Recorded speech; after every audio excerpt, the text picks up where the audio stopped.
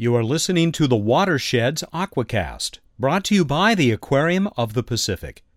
Clouds high in the sky, streams and rivers flowing over the land, the ocean waves crashing on the beach. When we see clouds, rivers, and the ocean, we are looking at pieces of a puzzle. When we put these puzzle pieces together, we get a picture of the water cycle. The water cycle begins as water vapor in the air condenses to form clouds. When enough water is collected in clouds, it falls to the ground as precipitation, usually in the form of rain or snow. Rain and snowmelt flow over and through the land as streams. Streams collect as rivers, which carry the water to the ocean. Water on the surface of the ocean then evaporates as the sun shines on it, and the water vapor created through evaporation forms clouds, and the water cycle begins again. The land over which rivers and streams flow to the ocean is called a watershed. To understand how a watershed works, imagine a funnel used for pouring liquid into a bottle.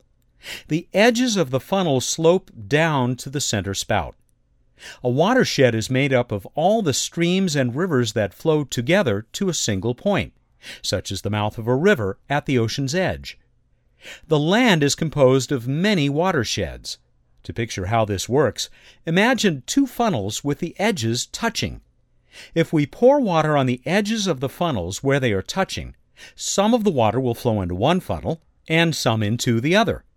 Each river mouth is the lowest point of a different watershed. The edges of the watershed are hills and mountains. Rain falling on the ridge between mountains may drain into different watersheds on its way back to the ocean. Some watersheds are very big.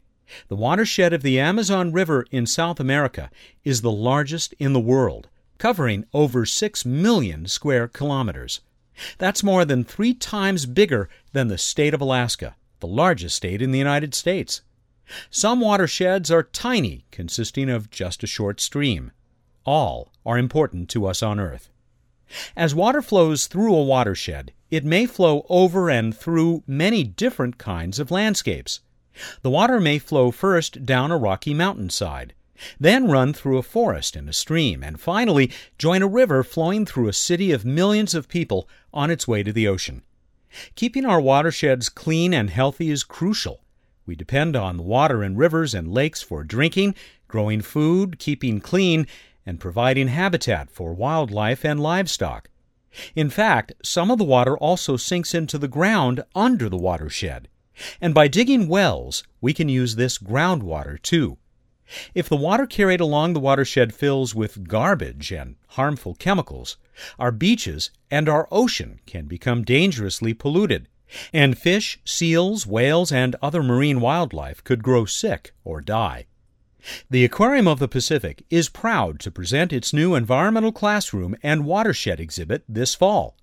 Discover more about the water cycle, watersheds, where the water we use comes from, and why it's important to use water wisely. The centerpiece of the exhibit is a model of the San Pedro Bay watershed right here in Southern California.